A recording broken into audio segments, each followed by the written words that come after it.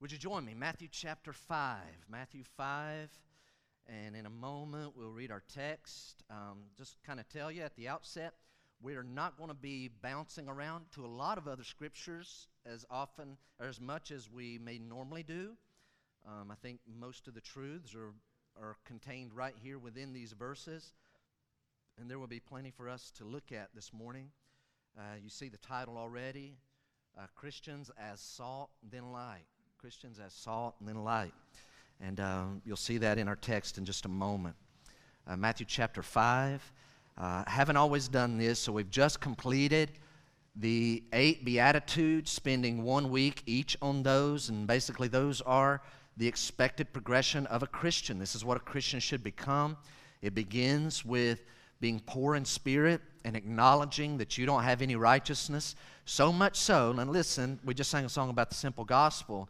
And today's message is not so much giving the details of the simple gospel as much. This is a message mainly, you'll see why, geared toward Christians. And so if you say, I'm not a Christian, then talk with us afterward. But the simple gospel that we celebrate is that there is a God, and He's holy, and our holiness offended Him. And He has to punish, because He's not just holy, He's a just God. He has to punish our sin. And we can't go live with Him forever in heaven. You just can't. Unless, and this is what He did, God loved us so much that He Himself became a human being at Christmas. And it's Jesus who is God. Why did He become a human being? So that He could die on a cross for all of our sins. And so our sins have been paid, and the simple gospel is you don't have to do anything to go to heaven except believe the promises of God the Father about His Son, that His Son's death on the cross is enough to pay for all your sin if you'll receive it. So the sin's been paid for. Why would you pay for your own sin in hell when Jesus has already paid for your sin? But you have to believe, you have to receive, you have to trust. There's no work in that. It's just the receiving and believing, the trusting, the resting in, the depending upon. That's the simplicity of the gospel. Once that takes place, then today's text applies to you. We haven't done this each week, but I'm going to back up to verse 1 for the context, and you'll see why in a moment. Verse 1 of chapter 5. This is called the Sermon on the Mount, the kickoff to 3 chapters, best sermon that's ever been preached. Jesus gave it and said, Matthew writes in verse 1, seeing the crowds, so there's crowds, He, Jesus, went up on the mountain. Real event. And when He sat down, that's the typical way that rabbis and master teachers of that day taught. They would sit down. His disciples, so there's a crowd, but Matthew says Matthew's in this group. Matthew says His disciples came to Him, and He opened His mouth and taught them. So the teaching is to the disciples. There's a crowd that will see and hear, but His teaching is to disciples. And then we went into 1 week each on the 8 Beatitudes. Now, skipping ahead to verse 13. To those disciples, Jesus says the following. By the way, if you say, I identify as a Christian, I'm a Christian, then you need to read this as to you. God in the flesh said, you are. You are. Verse 14, same thing. You are. Oh, no, not me. Not me. I'm a Christian, but I'm not one of those. You are. Verse 13. You are the salt of the earth. You are. Verse 14. You are the light of the world. Well, not me. You are the light of the world. This is not saying, hey, did you know, Christians, you can be the salt of the earth. You can be the light of the world. No, this is saying, Jesus says, you are. Now look at the verses in continuance this time. You are the salt of the earth. But if salt has lost its taste, if it's lost its taste, something's not right, it's lost its taste, how shall its saltiness be restored? It is no longer good for anything except to be thrown out and trampled under people's feet. People interpret that different ways. You are the light of the world. A city set on a hill cannot be hidden. Whether it be in the daylight, a city up on a hill, you're coming near, hey, there's a city up there. Or at nighttime, a city is a conglomeration of lights, many lights combined. Hey, there's a city up there. A city set on a hill cannot be hidden, nor should it be. Verse 15, nor do people light a lamp. So you have a little basin of oil, you got a wick in it in their day, you light the lamp. Nor do people light a lamp and put it under a basket. Hey, did you light the lamp, son? Oh, yes, Father. All right. Take it and put it over in the corner under that table and kind of put a blanket over the table. I'll tell you what, first, just put a bowl over it and then put the blanket. But Father, why did just do what I say, son? Just kind of put it over there, cover it up. Nobody does this. Verse 15, nor do people light a lamp and put it under a basket, but on a stand. Did you light the lamp, son? Yes. All right, go put it on the stand. And it gives light to all in the house. In the same way, let your light, hey, hear this morning. In the same way, let your light shine before others so that they may see your good works and give glory to your Father who is in heaven. I'm not going to have time at the end of the message to really dig into that verse. So let me just throw out one thought. This idea, in the same way, let your light shine before others so that they may see your good works. This actually is like combining the salt and the light. And the idea of the good works there means not just works that have a good end and accomplish a good end. Hey, that was good, what you did. It literally means to do that in an attractive and winsome way so that people will notice it, be drawn to it, be appreciative for it. And then in that moment, you're very clear and your motive is, don't look at me and give thanks to me for what I did for you. But what I want you to realize is that you must be on God's heart. You must be on God's mind. He's the one who's brought about this good deed. He just used me to do it. To God be the glory. If that's really your motive, then you're being salt and light. Verse 13, you are the salt of the earth. Verse 14, you are the light of the world. Again, this is not saying you can be. So I've emphasized the word are. Now I want to flip. You ready? This is literally what the passage has been saying all through the Beatitudes. I'm going to emphasize the other word. You are. You are. Not me. Yes, you are. But watch. You are. And what it literally means here is you, Christians, disciples of Christ, and only you. If you're taking notes, here's our first thought. Only you as Christians can be salt and light to your generation. So we'll sometimes attribute, man, that fella, that lady, she's the salt of the earth, and they're a non-believer. Technically, they're not the salt of the earth. They may do some good, nice things. They may help people out, but they're not the salt of the earth. And listen, they're especially not the light of the world. They can't be. Only Christians are the salt and light, but Jesus is saying it's you. You are, and you are, and only you are the salt and light of the earth. 4 thoughts this morning out of these 4 verses. 4 thoughts. Number 1, when you think of salt, where's your mind go? I know some of you probably, I would be if I was sitting, I'll just tell you straight up. If I was sitting where you're at and I had a handout, I'd probably be going, I think I know what that point is. I'd be guessing all the points. That's what I do every time I listen to a preacher. I don't know why. My brain goes ahead of me. Some of you are thinking, salt. What do you do with salt? What's salt good for? I know something. All right, let's hit 3 things about salt.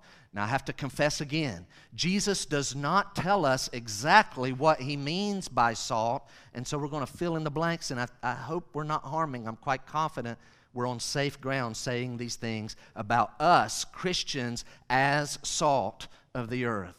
Number 1, what are we to be? As salt, Christians are to make people thirsty. As salt, Christians are to make people thirsty. I finished typing this on Thursday. Yesterday, I get home, Deanna and Eric and I, we went for a little quick day trip, mainly just ate somewhere, went around some shops that didn't have anything we wanted, and then we drove back down to Anderson, right? And then I took a little short nap, and I got up, and I'm telling you what, I was so thirsty, And I don't know why. I guess the Lord put them there because I don't normally see them. There were these 2 little mini Gatorades that were in there. I downed one. I never drink these things. I downed them. I'm like, man, I'm so thirsty. And then I realized I'd had this buffalo chicken wrap thing that had all this other stuff in it. For some reason, I was just really, really thirsty. And that tells me there was a lot of sodium chloride was in what I ate that morning. And I was just thirsty. Christians, listen to me. You are here to make people thirsty for Christ. You're here to make people thirsty for Christ. But if the salt's lost its taste, wherewith shall it be salted? What good is it? It's just good to be cast out and trampled underfoot of men. Or is your life making people thirsty? And you may be sitting there saying, how are we to make people thirsty for Christ? What are we supposed to do? Go out and say, hey, be thirsty. I'll go to work tomorrow. Hey, you in the other bin over there, be thirsty for... And that's not going to work. I'm going to tell you straight up. Now, let's just be honest. We looked at this last week in 1 Peter chapter 4, I believe it was. The Bible says that the world is sinful, and they will think it's very strange that you don't join them in the sin, in the debauchery of sinfulness. They'll think it's strange. Why don't they do that with us? But they will notice that you don't. And they'll think you're a little weird. So this point is going to take some time. But listen to me. Sin is miserable. Sin leads to emptiness. Let it run its course, and they will be found empty. And if you have certain qualities in your life, they will then notice it, and they will be thirsty for what you have. What do you have? You have a relationship with the Lord. How do we make people thirsty? I believe, this is where my mind went. I told you we wouldn't do a lot of skipping around today. Flip over Galatians chapter number 5. Would you look over there? Galatians 5. You already know where we're heading. Galatians 5, verse number 22. So Paul had written to the Galatian church what the works of our flesh. So when we're in charge, this is what we do. Here's our list. Sexual immorality, impurity, sensuality, idolatry, sorcery, enmity, strife, jealousy, fits of anger, rivalries, dissensions, divisions, envy, drunkenness, orgies, and the like. That's us. But verse number 22 is talking about Christians. Paul says, but the fruit of the Spirit. How do we make people thirsty for Christ? But the fruit of the Spirit is love, joy, peace. Let me pause. So the verses are still on the screen. What is fruit? When you see vibrant fruit on a tree, you can tell yourself that tree is alive, that tree has grown, that tree has a measure of health to it because it's putting out fruit. And so when you see fruit, spiritual fruit, in a Christian, this list of things, this like singular fruit in these different ways that it's coming out in their life, then you can mark it down. That person has spiritual life, that person is growing in the Lord, and that person is a fruitful Christian. Look at the list again. But the fruit, we could say it's the byproduct, the evidence that the Holy Spirit's in someone. Look at the list again. But the fruit of the Spirit is love. When the Holy Spirit comes in, you find yourself becoming a loving person. Joy. It's going to be a little theme here for the next few minutes, not just on this point. Peace. Patience. Patience means steadfast, patient endurance. You work at this in this office, and this person works in this office, and you both struggle with the same person. They can't handle it, and for some reason, you have long suffering. They get bad, you get bad news, they get the same bad news. They are devastated by it.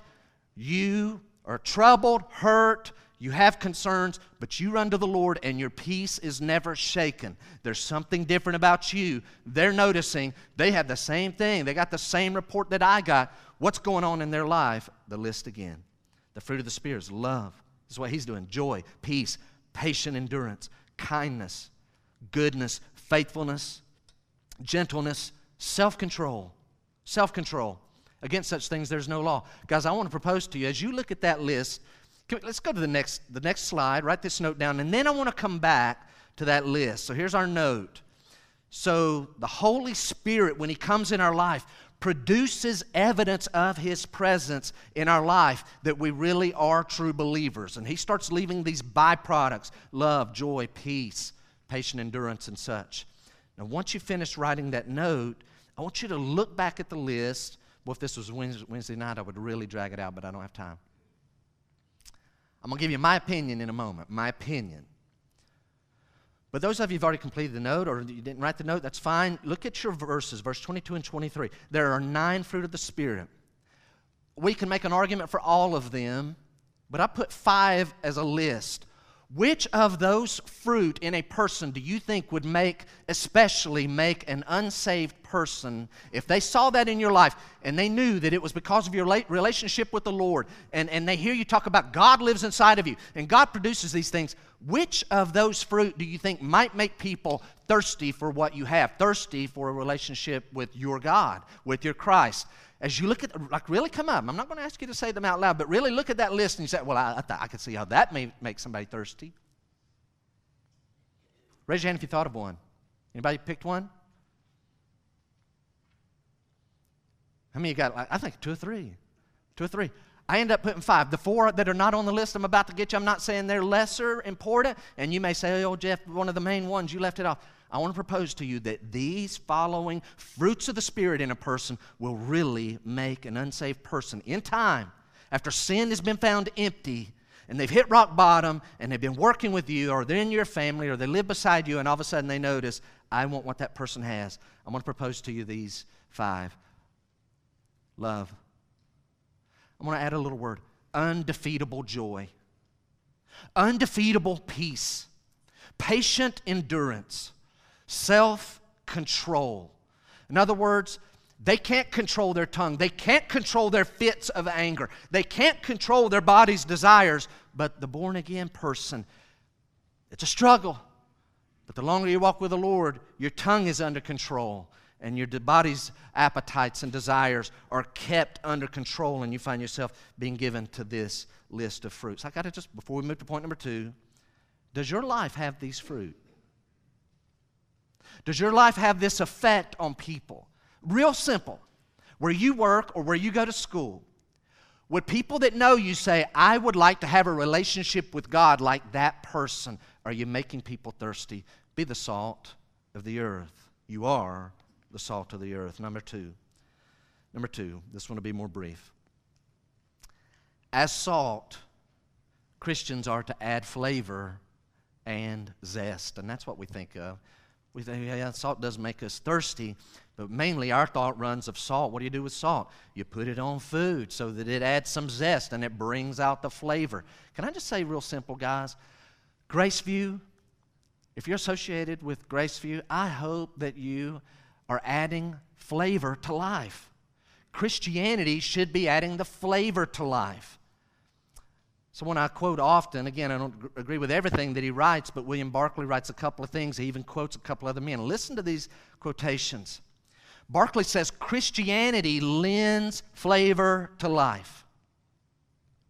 He says, the tragedy is that so often people have connected Christianity with precisely the opposite. They've connected Christianity with that which takes the flavor out of life. Do you know there are people in Henderson County, they think of Christians and Christianity, and oh, that's horrible. They take the whole point, the whole fun out of life, they just kill it.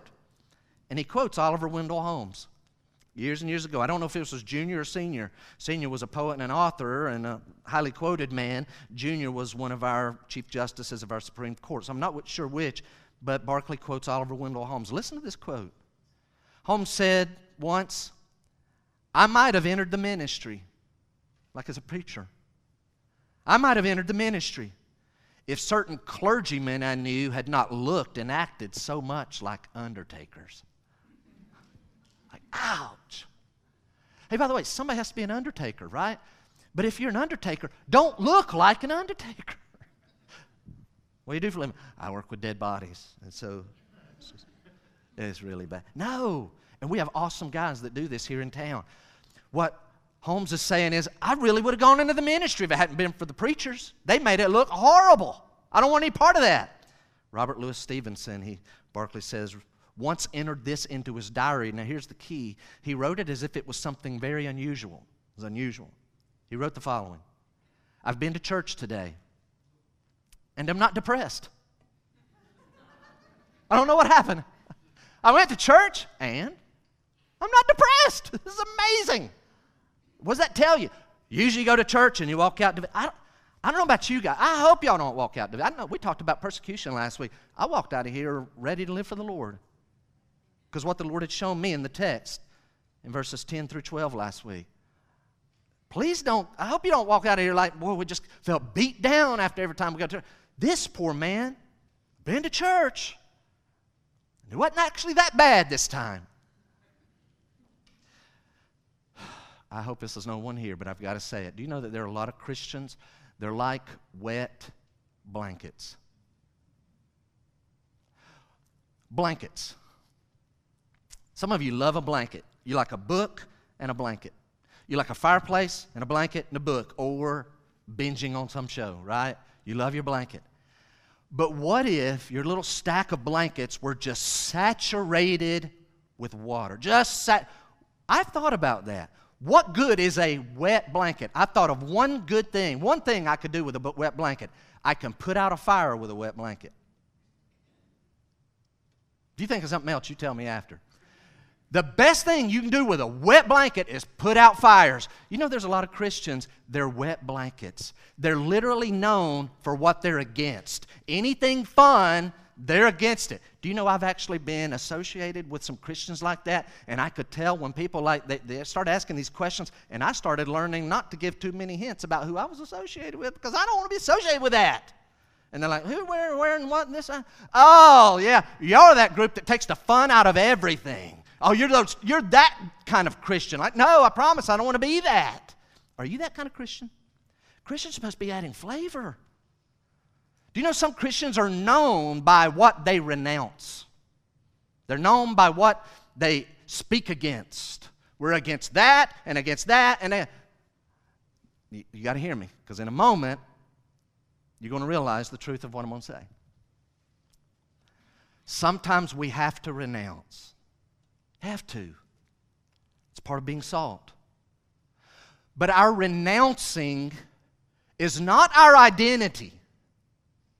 Our identity is not what we're against. Our identity is who we are for.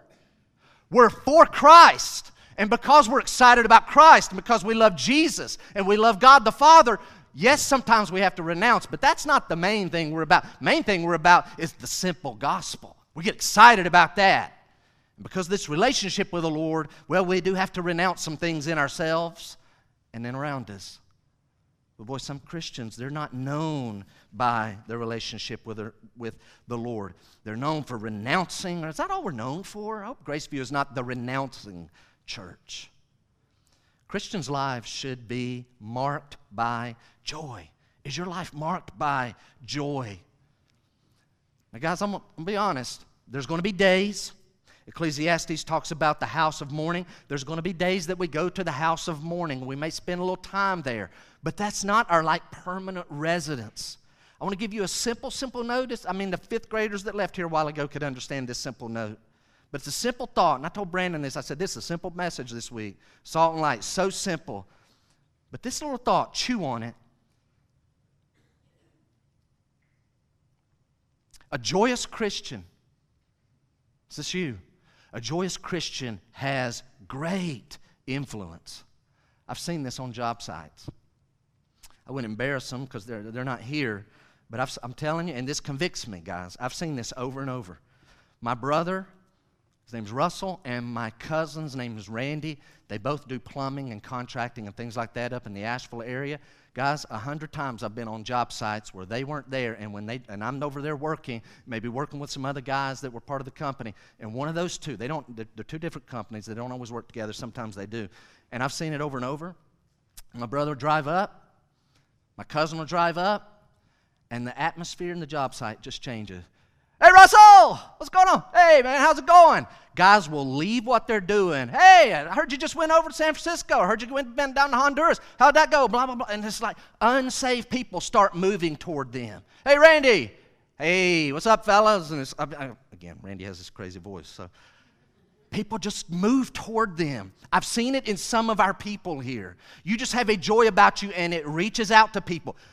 saved and saved alike start moving towards you. Why? You have a joy about you. You make people thirsty, and you add flavor to life, and they want to be around you. Are you a Christian that is adding flavor to life, or are you a killjoy that is known as being down in the dumps and being against everything? If that's you, you need to check your heart. Do you have that relationship with the Holy Spirit that brings love and joy and peace? Number 3 this morning. As salt, not only are we to make people thirsty, and as salt, not only are we to add flavor to life. Anderson County. But number 3, as salt, by the way, I'm ascending in order of importance. As Christians who are salty, we are to preserve against corruption. Now this is key. Jesus doesn't say what he's talking about when he's talking about that we're the salt of the earth. He doesn't identify it. Certainly salt makes people thirsty, and I believe that is implied. And salt, we know, adds flavor. That's one of the uses that we use it for. But particularly, I believe the use that Jesus has, listen, is the one that we're the least familiar with. Had we lived 200 years ago, you would be very familiar with this context. I've noticed that it's not really because we're not familiar with this use by our experience. We read it, but we don't really appreciate what Jesus is saying here. If you go back before we had ice, do you realize just 200 or 300 years ago, people, even like 200 years ago, people did not have ice water and iced tea and ice soda. And some of you are like, that's the only way I drink the stuff. You wouldn't have had that option years ago. And sure enough, they didn't have refrigeration. And so they have meat. And what do they have to do? They have to apply salt. Everyone would have meat. You want to have meat, more than fresh meat that you eat right now, you want to keep it for a day or two or several days, then you would absolutely have to have not a little shaker of salt. You would have to have salt. You would spend a lot of money on salt. Salt was very valuable. Some people even got paid in salt. That's where we get our word salary from. Soldiers would have been paid with, here's salt, and they would have seen that as a valuable thing. Now I can go kill animals and use them for a long time. Dig a cellar, keep it cool, maybe hang up some sheets, wet them, and let that evaporation down in there, keep it cool. But we're going to pack salt on this to preserve the meat. What Jesus is trying to teach us here, the most important thing in this text, is that Christians are crucial. Christians, you here today, you are very, very crucial. You're very, very valuable to your generation as an agent of preservation.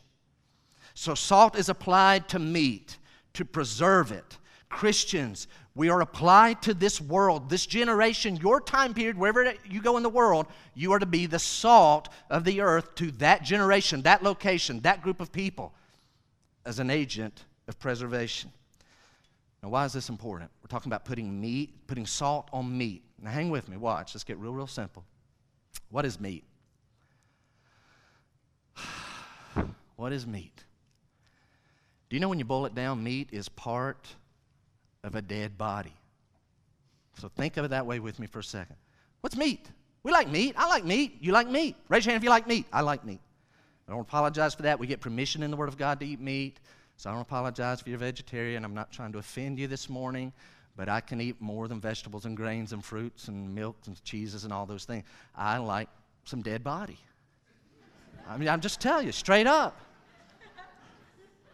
When I order pizza, somebody may order pizza today. We don't word it this way. Hey, I've got to, can I get some dead body sprinkled on my pizza? Oh, yeah, what kind of dead body you got? We got all kind of dead body. Well, like what you got? We got some sausage, hamburger, ham, Canadian bacon. Whatever dead body you got back there, throw it on. We don't think that, but that's what it is. Dead body. And because it's a hunk or a portion, a piece of dead body, listen, you leave it to itself. Just leave it to itself. We've got some crazy preservatives now. They say you can put, I won't say the fast food chain, but they're near here. Got a new store near here. They say there's so much preservatives in those, they have found them in like kids' lockers a year later, and they look the same as they went in there. So we found ways to put all kinds, but listen, you get dead body, leave it to itself, it's dead, it's going to get corrupt and grow in corruption. It will grow in corruption. So here's what Christ is trying to say to us as Christians. You're crucial, you're valuable. to the world that you live in.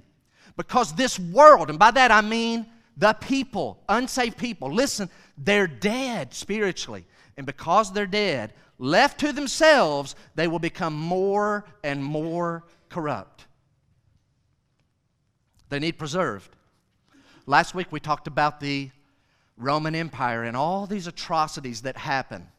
And as you listen to that, hopefully you thought there is no way. That doesn't happen today.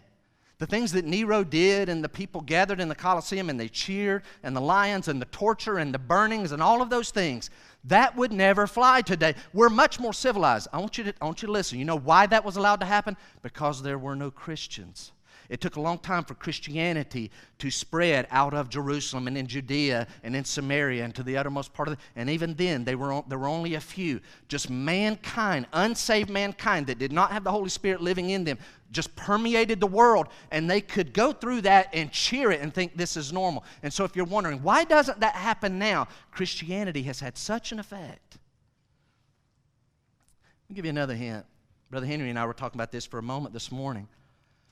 When the tribulation happens and Christians are removed and Christ comes in the clouds and literally takes us up to be with Him, and there are no Christians on this world for a period of time, I'm going to tell you within 7 years, they will descend so quickly. They think this is the great day that's coming. If we could get rid of those Christians, there are literally some people who think if we could just get rid of those Christians, this world is going to go downhill so fast. It will become so corrupt. They will not believe the atrocities that they will give themselves to. Why? Because Christians are holding back sin right now. We're the salt of the earth. Can I word it this way? And here I'm not trying to be controversial, and I realize some things I'm about to say, some folks won't like. I'm going to say them kindly, and I mean them kindly, but I mean them firmly. Christians, you are the salt of the earth. That means that you and I are to be the conscience of the nation. We're to be the conscience.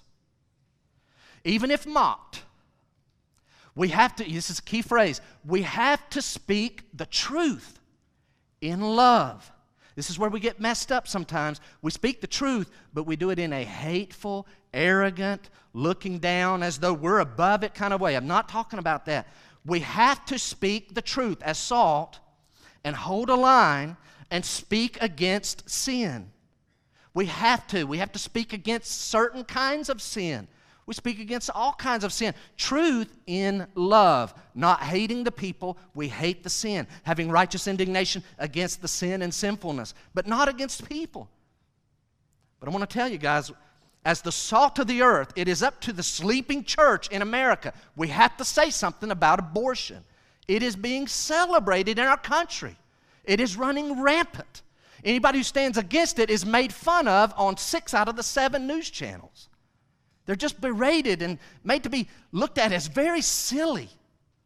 The other day, I never do this, but I flip on the TV. Guys, what is right is being mocked at and laughed at, and what is wrong is being celebrated this week in the United States. This week. Paraded around and celebrated like they're heroes. I don't know the details the other day, and I've never watched these. It was about 11:30 Thursday night, got in late. Just wanted to veg out for a second before I turned the light out. Checked one late night show, got sick of him very quickly. Flipped over to the other one and was very sick of him very quickly. I won't say Kimmel's name, but anyway, he's up there doing his little spiel. And the only reason I watched as long as I did is because of what he was talking about. He was talking about some politician, government official, one of the states not far from us. I don't remember which one. Now listen, this man made a pact with his wife that he wouldn't be alone with a woman. And she made a pact with him as his wife that she wouldn't be alone with another man. And a lady reporter wanted to follow him around, and he said, she was going to shadow him and do her reporting, and he had to get in his truck, and he said, "You can't be in my truck with me." It ends up this big national story. Oh, and of course Jimmy Kimmel, takes the angle that the reason he can't let this lady in his truck riding around with him in his 10-hour day He tries to pull the angle that it's because he can't trust himself with another woman. No, listen, let's call it what it is. An accusation today is assumed to be true. It's not innocent till proven guilty. It's you're automatically guilty if somebody makes an accusation. So this man takes a wise step. It's not a bad thing if a man says, I'm not going to be alone with another woman for his wife's sake. That's not a bad thing, but he is being mocked, and Kimmel's crowd there in Los Angeles is just yucking it up and cheering him on. Big old skit.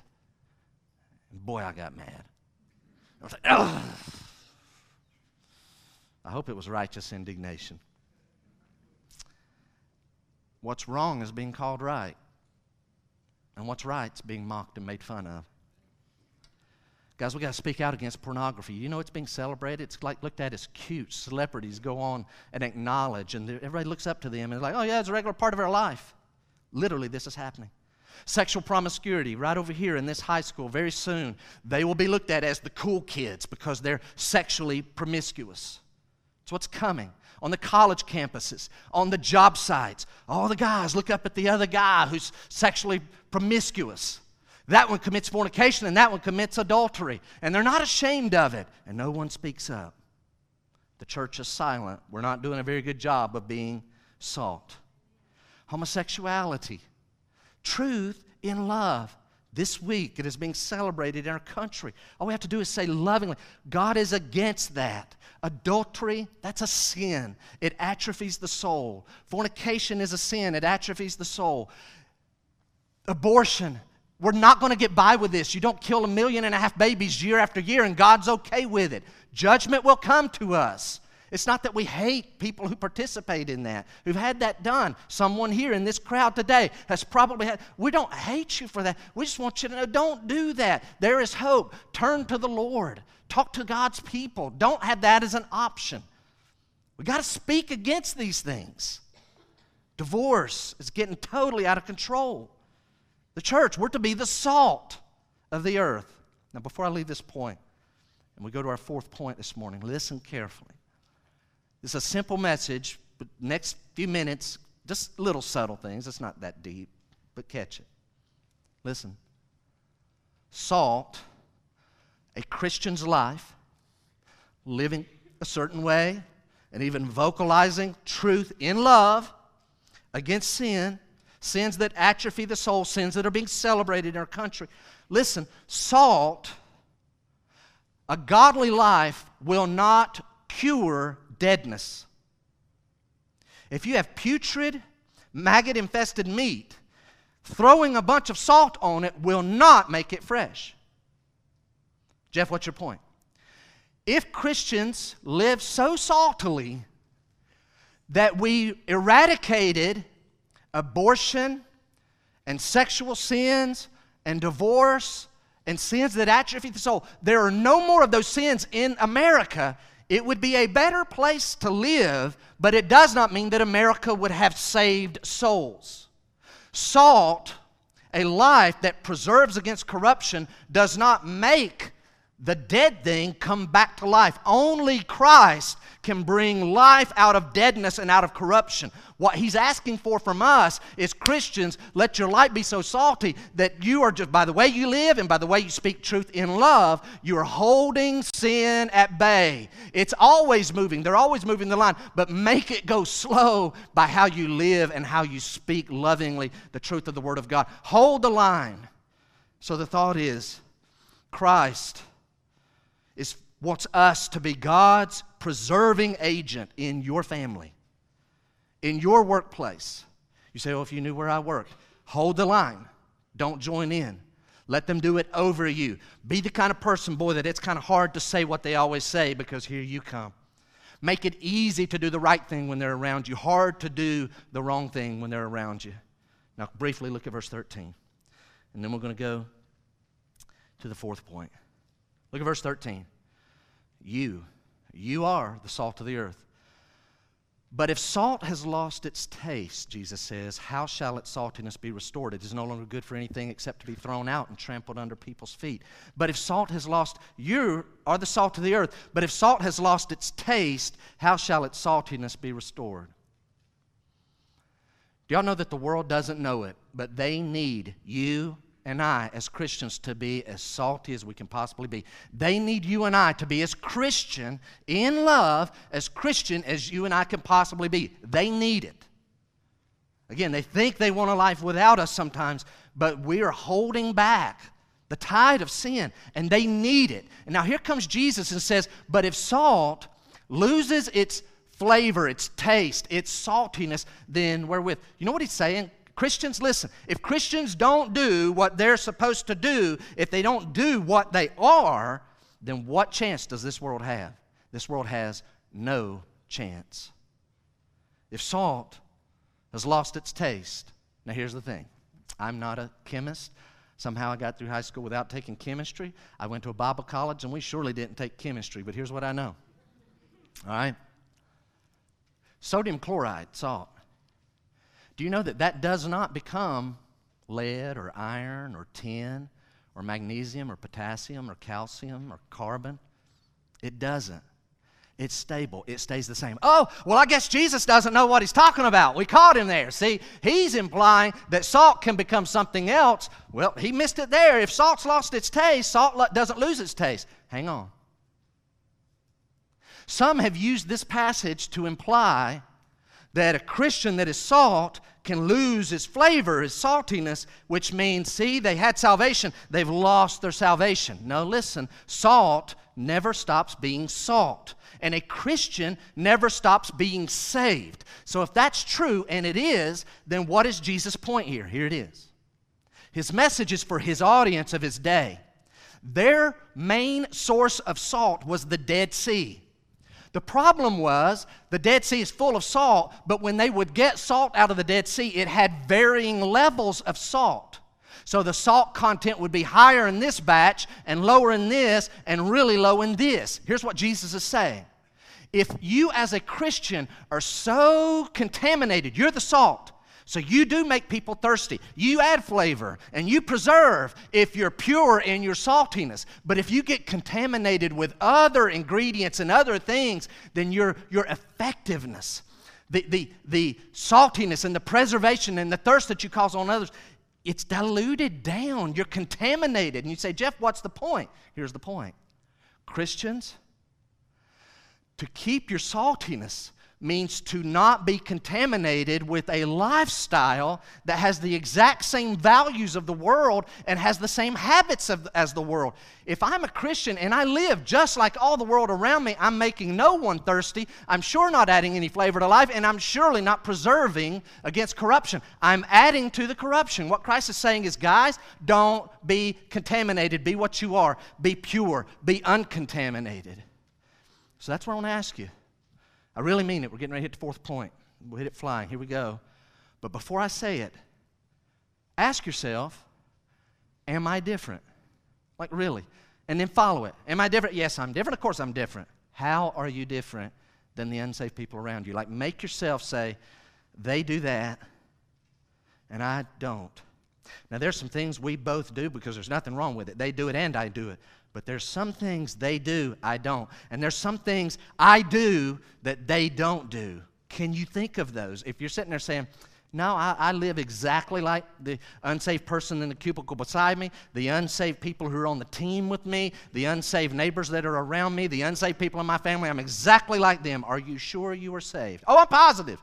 Trust in Jesus and Jesus only. Then your life is so contaminated you have no effectiveness. Number 4. So as salt, we're to make thirsty, we're to add flavor, and we're to preserve against contamination. Number 4, as light, so we're switching. As light, Christians are to reveal truth. As Christians, this is what we're to do, reveal truth. Look at verse 14. You are the light of the world. You are the light of the world. You are the light of the world. The city set on a hill cannot be hidden. Nor do people light a lamp and put it under a basket, but on a stand, and it gives light to all in the house. In the same way, let your light shine before men, that they may see your good works and give glory to the Father who is in heaven. Watch.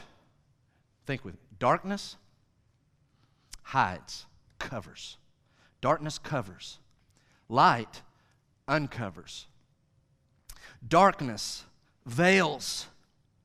Light unveils. Darkness conceals. Light reveals. You are to be light. I'm going to tell you something else, because I've been in this room many times on dark nights, and it's dark, but when I flip that switch right back there, that little sliding switch, light always conquers darkness every time. When the light is on, light conquers darkness. From 500 AD to 1500 AD, we call them the Middle Ages, but we also call them the Dark Ages. Why? Well, I guess the sun was dark and they must have had a lot of clouds back then. No. What it means is there was very little learning. That means that people couldn't read. The average person is born and they will die not having gone more than 20 miles. 20 miles. Some of you did that to get here this morning. You drove 20 miles. Many people would not go further than 20 miles from where they were born. They couldn't read. That means they had to trust other people. They had to take their word for it about spiritual truth. Unfortunately, these people who could read were either deceived and messed up and false teachers, but some intentionally twisted the teaching of the Word of God to prop themselves up as priests so that you, the people who can't read in Europe, you have to come to us and confess your sins to us, and we'll give you salvation or take it back. You have to live in our good graces. Guys, I'm going to tell you something. This is sad. And it may take your mind in a place you don't want it to go. But I'm going to tell you the truth. Millions and tens of millions and hundreds of millions of people died and are in hell today, lived in those 1,000-year period because they believed what someone else said about spiritual truth, and those people twisted it for personal power in a temporary moment. They're in hell today not knowing the truth. And then Jesus tells us at Graceview, but you are the light. Oh, no, not me. I'm not. Yes. If you're a Christian, you are the light of the world. Write it down. Why are we called the light of the world? I'm going to give you two reasons. Number one, because we know the truth. You say, well, I'm a Christian, but I don't really know the truth about how to become a Christian. If you are really saved, you know what you did to get saved. And if you're confused on that, then you need to question your salvation. Every Christian should right now say, oh, I know exactly how I became a Christian. I could tell it to someone else. It's the simple gospel. The second reason why we are called the light of the world is because Jesus Christ, the light of the world, lives inside of us. So we have this truth, and we have the very light of the world, the original, the ultimate, the true light of the world living inside of us. John chapter number 9, verse number 5. Jesus says the following. He says, as long as I am in the world, I am the light of the world. I have Jesus Christ living inside of me. Not only do I know the truth of the Word of God about how I became a Christian, but I have the very light of Christ in me, and so He is to emanate from me. I am to be a reflection of the light of Christ. You are to be a reflection of the light of Christ. You are the light of the world. It's important.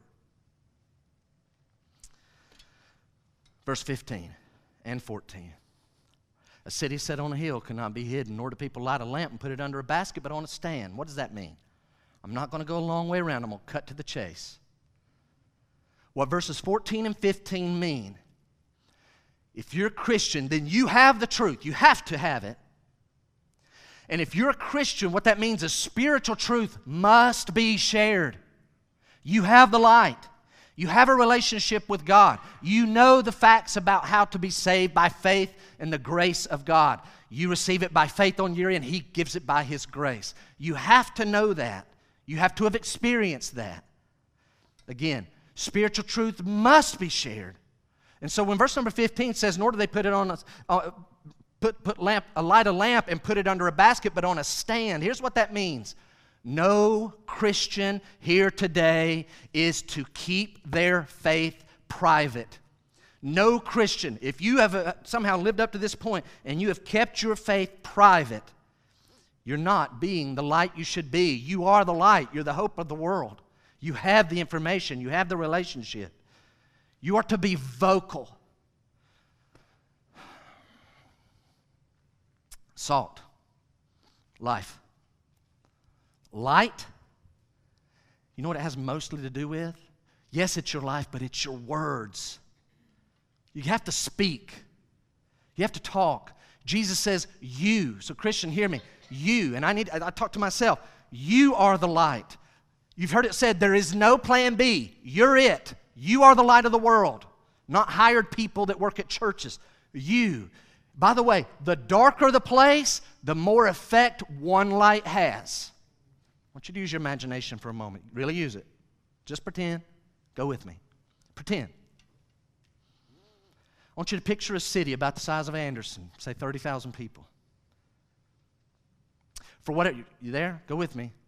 For whatever reason, that city has no light whatsoever. None. Not in the day, not in the night. They can turn switches on. Just pretend. There is no light whatsoever. 30,000 people live in that city. But along comes you.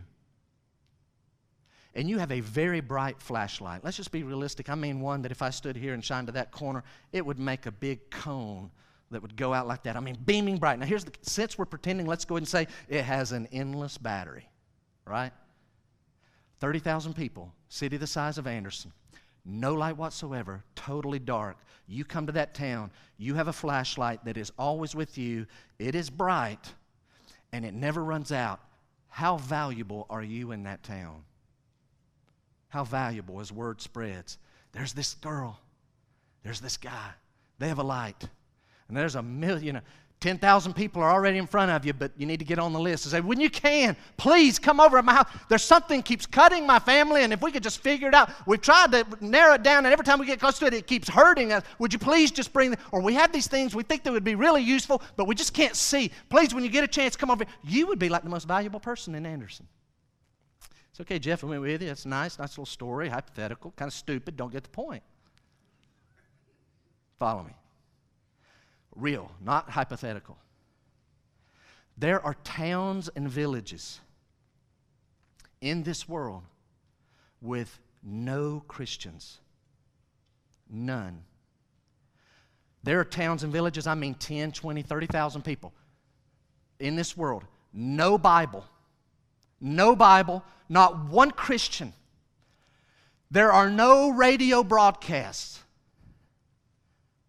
How valuable would one missionary who is a true Christian, picture it, 10,000 people, or way up a river, and they're in a little John boat, and somebody that's taking you into that area, and they're going to drop you off, and they say, over the noise of the motor. Now listen, there's about 2,781 people live up here where we're dropping you off. You will be the only Christian.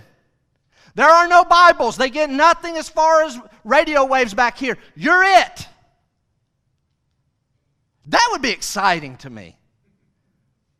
You may hear that and say, oh, that sounds terrible. How valuable is that Christian? They're the only one. Everyone is in darkness. They're all dying and going to hell. Here comes this one. You say, well, that's just one guy. That's just one lady. You got to start somewhere. 1492, where you're sitting right now, there was no Bible. There were no Christians. And the gospel was brought to the Americas. Maybe you're sitting here this morning and here's your thought. I know how we think. Wow, okay, yeah, that second one. I kind of got the point of that. Well, at least we live in a city that has thousands of Christians. You know what? I'm going to give you that. I believe in our city of 29,000 people. We're talking about city limits. We're right outside of that. I think we have thousands and thousands and thousands of Christians. And if you hear that and go, see, I'm not that important. Here's what you got to remember. Some of you work in an environment, and if you're honest, somebody here would say, actually, that's true. I think I am the only Christian where I work. Some of you, not me, this is not my family, some of you would say, I think I'm the only Christian in my family. There are some of you that though you're surrounded by thousands of Christians in our little town here, thousands, the fact is there may be a person that they will only listen to you, but if you would share the gospel, they would listen to you. They're not going to listen to anybody else. They're not going to listen to the other thousands of people. Not going to listen to their neighbor, not going to listen to the other person at work, but they would listen to you. But there you have the gospel, and you've lived silently up until this point. You are the light. Your light matters. As I read this week, this stood out real clear to me because I'm a teacher, preacher, right?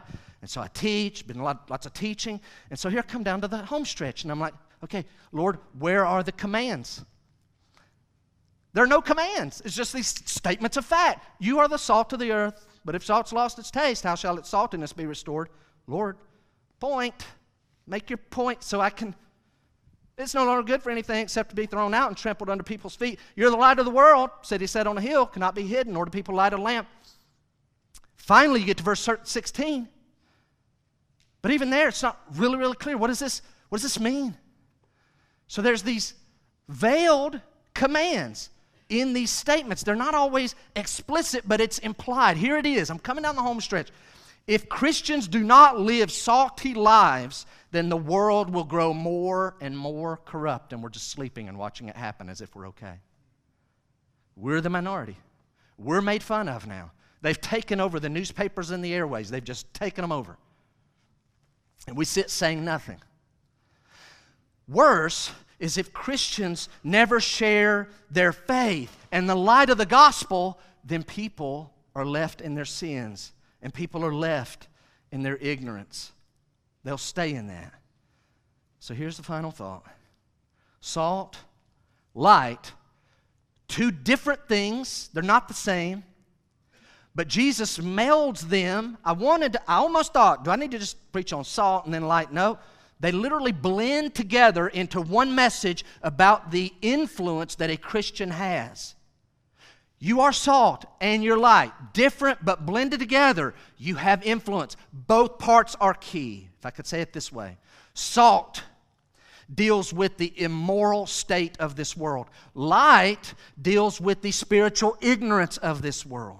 So they're living this way, and you're to preserve and hold it back and at least slow the process down.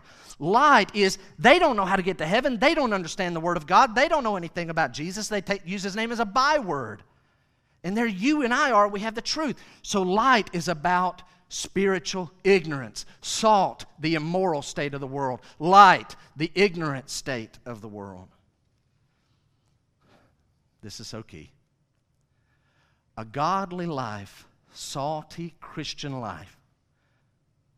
It's like salt that sets the stage for your words of light. Our words are second because they're set up by a salty life. You can go out and use words, but if your life doesn't back it up, they're not going to listen. And there's probably someone sitting here today, oh, I would share my faith where I work or live or go to school, but because of how I've been living, I'll look like an idiot, and so I'm just going to keep my faith. Salt has to be first. A salty life that is living for the Lord's glory, that is holding sin at bay. But listen to this. A godly life, a very godly life that is lived in silence just leaves the world in ignorant, spiritual, hell-bound condition. They're on their way to hell. You can live as godly as you want to be, but if you don't ever speak up, you say, well, I read my Bible and I pray, and I'm really working on my holiness. Praise the Lord. But if you don't ever speak, we leave people in ignorance. You say, Jeff, I just don't know I don't know what to say. I brought this with me. See that right there? It's a book. It's a 4-lesson Bible study. I have somebody in mind. I don't know if it's about salvation. It may be about clarification of salvation, but I want to go through that with someone. You say, Jeff, I just don't know. We ordered 10 of these the other day. You say, I just don't know how to share my faith, and I'm telling you, any true Christian has any time hearing the Word of God preached or taught or read it yourself, you could take this book right here. It's called The Exchange. This will be the message that I'm going to share on Thursday at the basketball camp. Somehow I got to fit this in the 30 minutes or so. I'm going to do that. If you were at Quincy's funeral and you heard the gospel challenge at the end of the funeral, what did you hear? You heard The Exchange. Take me up on this. Somebody come up and say, can I have one of those books?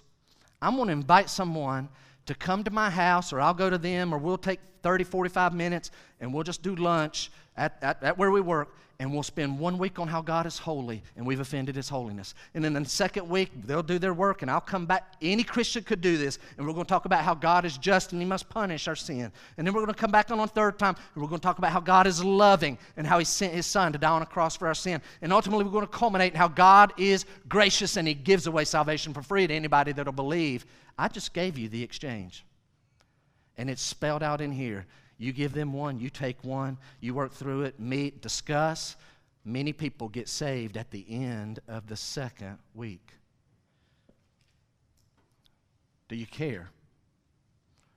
Will you use your light? Heads bowed, eyes closed. Just a few questions. Just a few questions. And then after that, I want us to have a special prayer time. Here's the questions. And be honest with yourself. Don't like check out. Let's be honest. Is your life like salt and light? Jeff, what do you mean? In your sphere of influence, do you exhibit spiritual fruit? Love, joy, peace, patient endurance, gentleness, self-control. Not perfectly, I understand. But do you exhibit spiritual fruit that in time, God will use it to make the unsaved around you thirsty? Is your life such that someone who doesn't know the Lord would say, you know what, if I had a relationship with the Lord, I wouldn't mind having one like her. Well, I wouldn't mind having a relationship with God like He does. It seems real. Christian, check yourself. I find this convicting, this question, as I thought of it this week. Do you add flavor to others' lives? Or do you just renounce and lick your wounds? Are you a Christian who walks around licking your wounds all the time? Not very salty. Christian, be honest. Are you the kind of person it's easy to do the right thing around you and it's hard to do the wrong thing around you? If so, praise the Lord. Another question. Be honest. When we get to eternity, will it be said that your family, your friends, think of them, your family, your friends, your neighbors, your coworkers had an eternal advantage because they were exposed to you? They heard the gospel in you because they first saw it in your life. Is that going to be true of you? If not, you say, Jeff, I don't even have this spiritual fruit. Maybe right now you didn't say, Holy Spirit, why am I not having this love, joy, peace? Why is that not in my life? I want that. I want to make people thirsty. I want to add flavor. I want to hold corruption at bay. My last two questions go really way out there. Way out there. Maybe God is speaking this morning to one of us about going to one of those towns in the world that has no spiritual light. You heard that and you realize it's true. And it's as though something in you said, man, that would be daunting. That would be so fun. I wouldn't be opposed, God, if you sent me to a town that had 190 people that have no Bible, no radio broadcast, no Christian whatsoever. It may be that I go to Bangladesh or Indonesia and you use me among 3,000 or 10,000 or 40,000. They have no hope. Maybe I'm the light. And my last question is, if your family has very little spiritual light, if your workplace has very little spiritual light, if the campus, whether high school or college that you're getting ready to go to this fall, you say, relatively speaking, you say, I know it has little spiritual light. Here's what I got to ask you. Are you planning to go there and hide your light tomorrow at work, or to go to that campus and hide your light this fall? Are you planning on that already? I'm just going to go and blend in. Shame on you, shame on me. Are you saying this morning, God, by your grace, I will go to that campus and I will not hide my light. I will put it on a stand so that others may give you the glory. God, use me. Let me be salt and light wherever you plant me. Please, God, work in me. Would you pray that this morning? Father, I pray for this congregation. Lord, I pray for me. You spoke to me this week. God, I've got to be a lot more salty. I've got to speak the truth in love. Lord, I need more joy. I need to add more flavor. Father, I pray that I would do that. Lord, that do it in such a way that does not make people stand off and be impressed, but Lord, to be impacted for Christ. That they would be drawn, not repelled, not intimidated. Lord, use this congregation that way. Let us open our mouths. Lord, let us get involved in Bible studies. I commit this group to you.